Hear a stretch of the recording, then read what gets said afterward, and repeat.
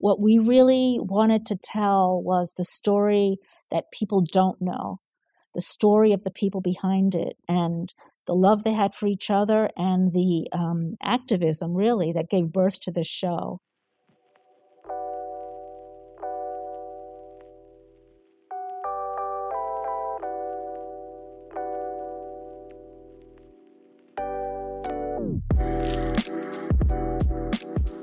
Hello, and welcome back to The Director's Cut, brought to you by the Directors Guild of America.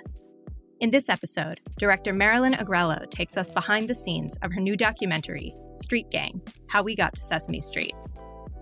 Inspired by the book by Michael Davis, Street Gang takes us inside the minds and hearts of the artists, writers, producers, and educators who created Sesame Street, revealing not only how these visionary creators changed our world, but also what it was like to be at the center of a cultural and social phenomenon. Street Gang was screened as part of the DGA's documentary series, which aims to spotlight groundbreaking nonfiction films by presenting screenings of documentaries, as well as conversations with their directors.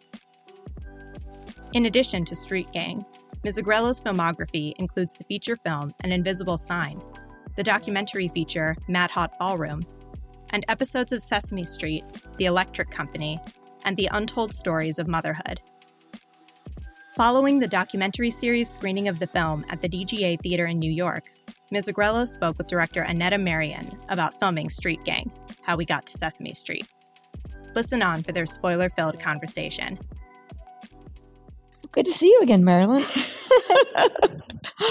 Well, first of all, just one more giant round of applause to everyone in this room, and especially Marion. This is the third time I've seen the movie, and I love it more every single time. So Thank you. Thank you.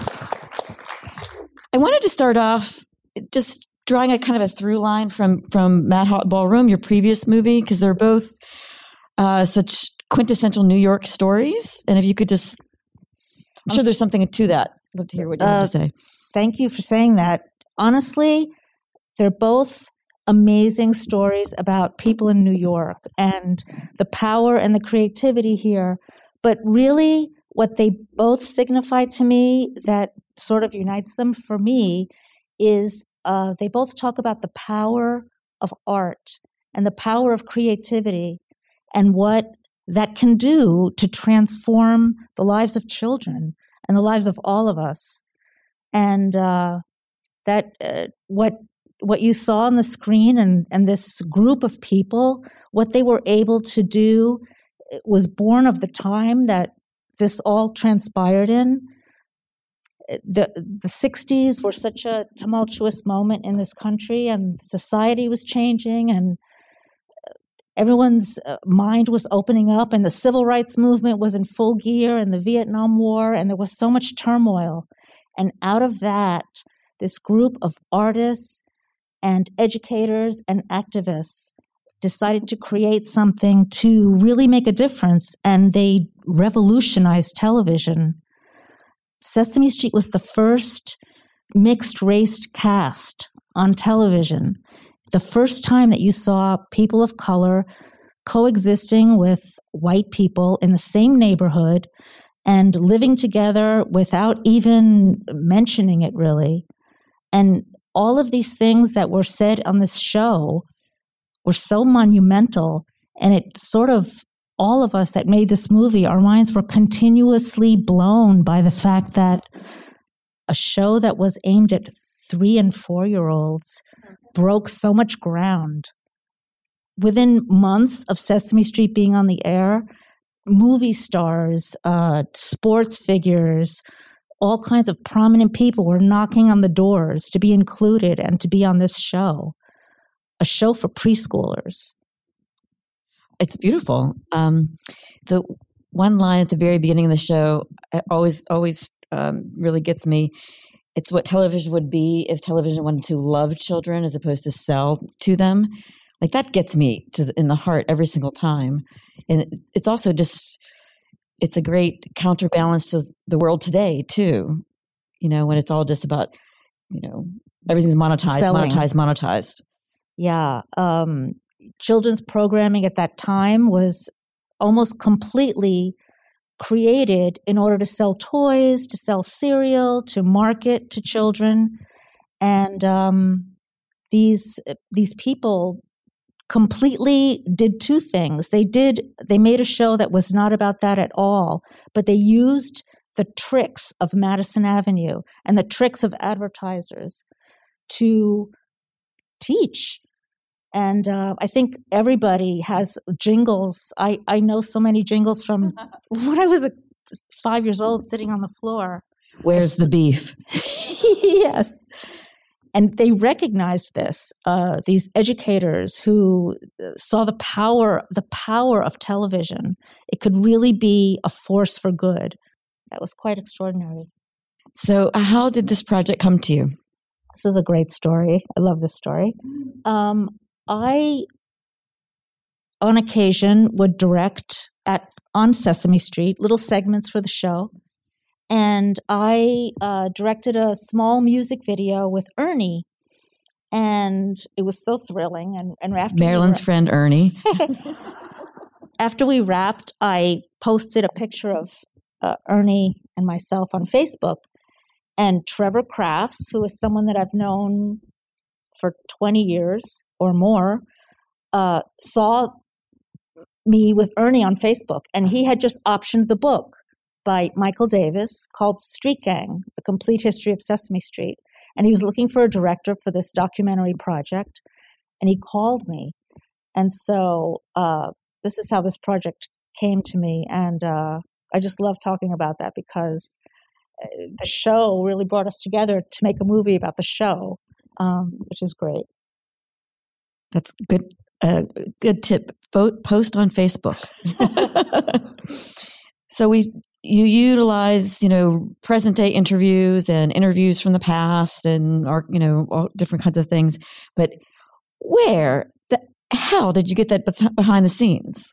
There was so much of it and it was amazing. So curious about that story.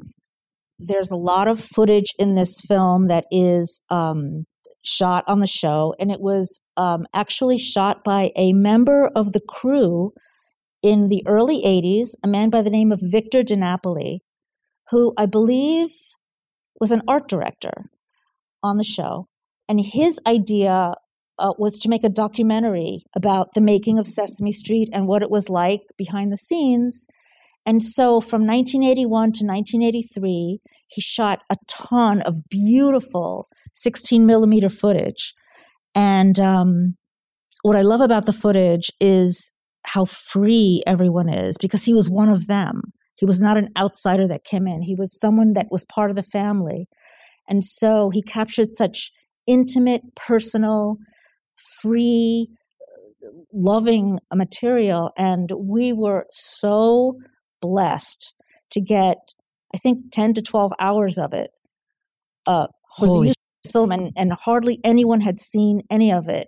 Little bits had been used in compilation reels that the Sesame Workshop put together, but tiny little bits. We got the bulk of this amazing, intimate, personal material. Yeah, it was so clearly taken by one of them because no one was shying away. No, they were just like, yeah, that's there he goes again. Yeah, exactly. Yeah, exactly. Which is great. My two other favorite pieces of archival are the original Muppets, the late night music videos sorts of footage. I'd never seen that until I saw your movie. That's amazing. And then also the public service announcement that inspired John Stone's whole look and feel of the movie, or Sesame Street. One day, our amazing archival producer, Rich Remsburg, who is sitting here with us tonight. Oh, woohoo! One day, Rich called us and said, "We have the Holy Grail." And this was the public service announcement that we had been searching for, which was about send your kid to the ghetto. And we had heard John Stone's interview where he cites this moment where he watches this public service announcement and it inspires him to, this is how this show's going to look. We're going to put it on a New York City street. And this piece of footage was so elusive. And I think 9 months later, the Holy Grail came to us. And it's just so incredible to watch this inspiration for what Sesame Street looks like. Hats off, Rich, because I think John telling the story was one thing, but I think I wouldn't have actually gotten it in the way that I do get it now without seeing that footage. So, that was quite something. Yeah, just super favorite piece. So John Stone, I didn't know much about him until I saw your movie. Not that I am an extra special expert on Sesame Street, but can you talk a little bit more about him? Starting to talk about making this movie, we had a lot of conversations about, this is a vast story. There's so many characters. It spans so many years. And two decisions were made right away. One was to limit the time frame to like the first 20 years or so. The other was to tell the story through a very limited number of characters, and we chose 3. Joan Gans Cooney, who's the woman who first had the idea. Jim Henson, of course, who brought us the Muppets. And John Stone. And John Stone was, in so many ways, the most intriguing one because hardly anyone knows who this man is. And he conceived of the look, the feel. He brought Jim Henson in. So much of this came from John Stone. And for me, he's the emotional heart of this film. And so he became the center of it. And, as I was working on this film, I would always, I would talk about it. It's hard not to talk about this project. It's so delightful. But people invariably would say, oh, yeah, Sesame Street. Jim Henson started Sesame Street, because that's what people assume. Everyone knows the Henson dynasty. Everyone knows the Muppets. And so for many reasons, it was really, really important to tell the story of John Stone. Well, you did it beautifully. And I'm going to pimp you out on this. Can you tell what his daughter said to you after they saw the movie? Oh, yeah. I just had some inside track secret there, but here we go. As you saw, his daughters, Polly and Kate, were the connection to John, and they were so generous in talking about him. And Kate's daughter had never met her grandfather. John died of ALS in 1997, I believe. And his granddaughter had never met him. And after the film debuted at Sundance, she got in touch. And she also wrote me a note saying, I feel like I met my grandfather. Isn't that amazing? Which was so moving because, really, I've not seen a lot about John Stone or heard his name. And the man is a giant. And it was so gratifying to know that his granddaughter sort of knew him now, too. And it was really because of this amazing footage and people talking about him and honoring him. That just had to feel so good to hear. That was amazing. Yeah. So Joan is amazing as well, like pioneer, not just TV pioneer, educational pioneer. Joan Gans female Cooney, executive, everything. Joan Gans Cooney is a giant in the world of television and the world of broadcast. Women struggle today to find a footing and to be recognized for their talents. Imagine in the 60s, she was a fledgling television executive. She was a producer of documentary films. She had a very strong sense of justice and social justice. And when Lloyd Morissette, the man from the Carnegie Corporation, had dinner at her house and posed that question, this was like the question that launched everything. And the question was, Joan, do you think television can be used to teach? And she heard that question and knew that this was her calling. And from there, she became a powerhouse. But she would not allow them to take this position away from her. This was her project. This was her baby. And she she took it and owned it. And we all owe so much to Joan Gans Cooney. I loved what she said about they didn't want a woman in charge, but it was all in her head, so they couldn't do it without her. So yeah, that's a note to everyone: become indispensable, and then ask for what you deserve. Yeah, Joan, John, and Jim. There's many J's in the story of Sesame Street, but those 3 J's are amazing. Amazing.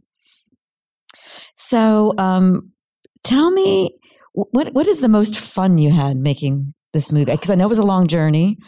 So, is there a particular moment? A few things. Interviewing the people that were a part of the early moments on the show.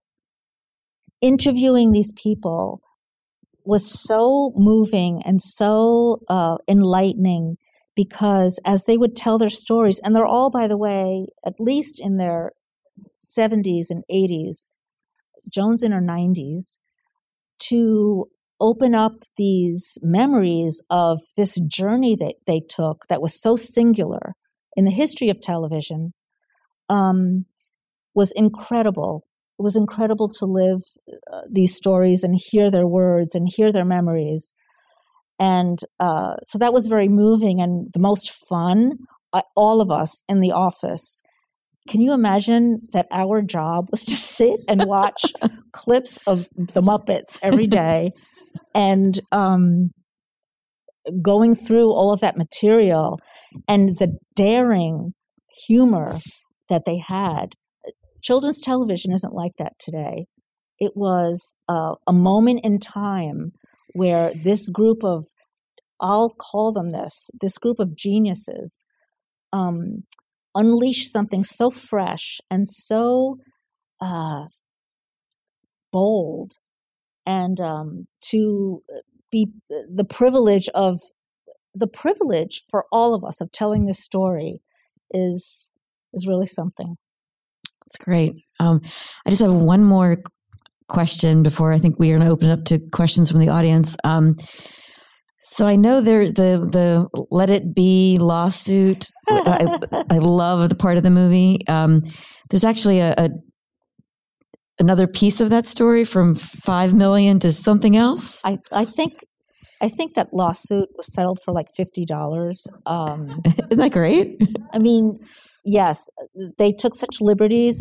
Chris Surf, who is his special many, many talents, but one of them was to make parodies of songs and make songs that were very much like the original. And, the Apple label did come after Sesame Street, but for a second. How can you really go after Sesame Street? And that was it's not a good look. No. No matter how you slice it, it's not a good look. Okay, so does anyone have any questions?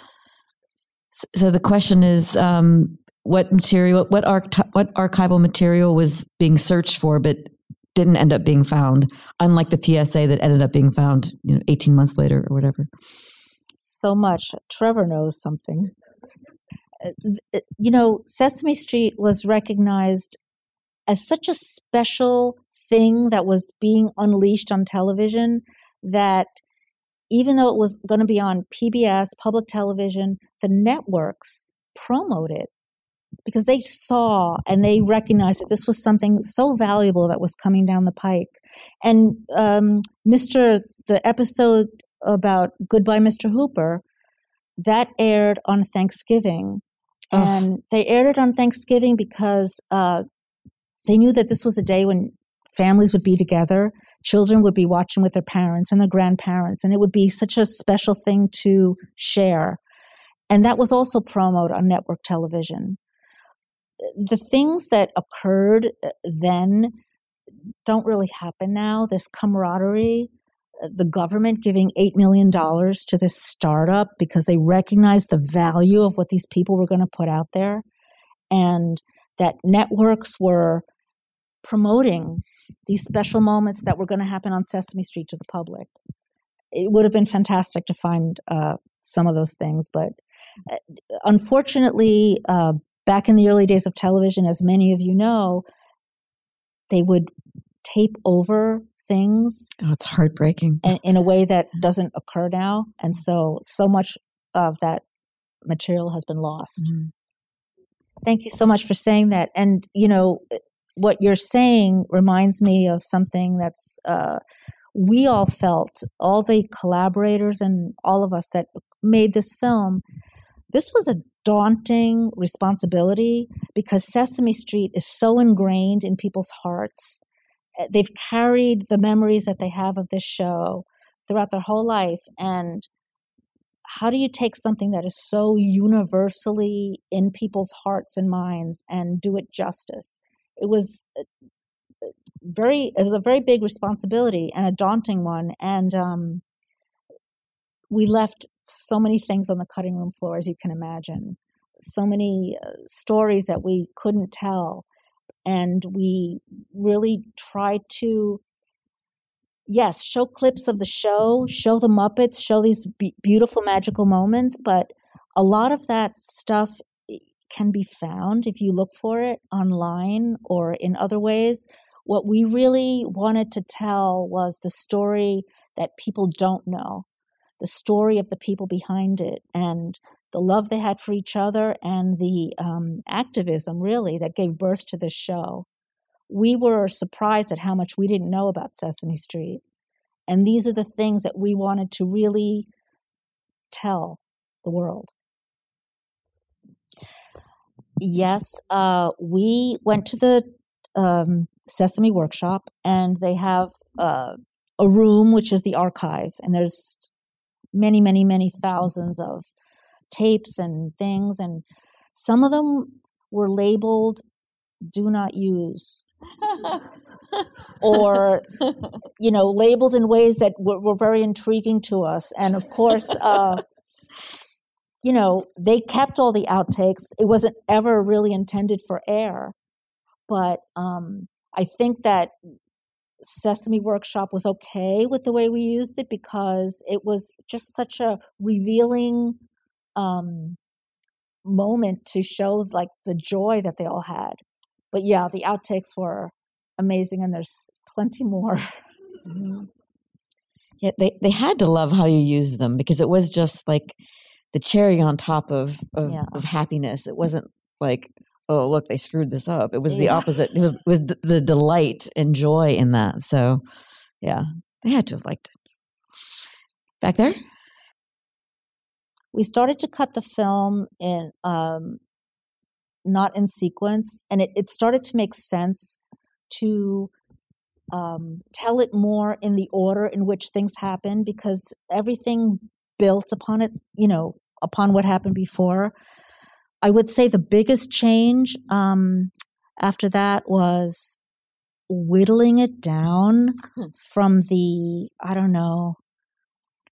3.5, 4 hour film that we felt we couldn't lose a minute of. It was all so precious to us. And as with all these things, especially in the world of, in all worlds, but in the unscripted world, we were so enamored of so many things and felt like we couldn't lose very much. And whittling it down to its basics was the biggest change. And we did that being guided by the principle of following these 3 characters and the journey of the makers of Sesame Street in an emotional way, telling the story of how they gave all of their energy, their emotion, sometimes at the cost of their own families, telling the stories of the love they had, the camaraderie they had, all that stuff that is not really on the screen, but underneath it all. It was not an easy task to take it down to this length, but you did it. We did it. I think there was a question. Yeah, there you go. Yes. It makes sense to me. I'm so happy that you asked about the composer. Oh my God. Joe Raposo is a full-length documentary film on his own. He was a fantastic composer, very passionate, very prolific. the stories that his son Nick told about him, that was such an amazing interview.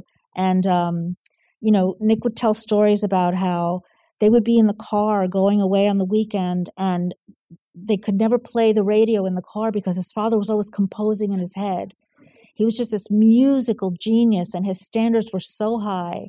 And the sophistication that he brought to the show, world-class musicians, and completely as if making entertainment for adults.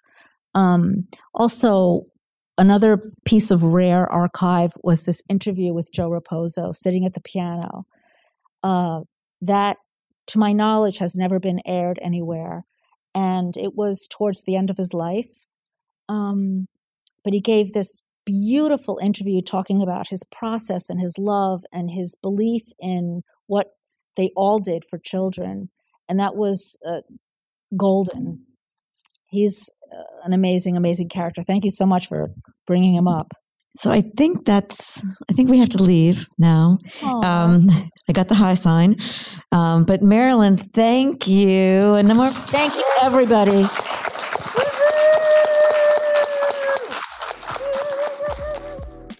Thanks for listening to another DGA Q&A. If you'd like to hear more from our documentary series, check out episode 313, featuring director Morgan Neville discussing his documentary feature, Roadrunner, a film about Anthony Bourdain.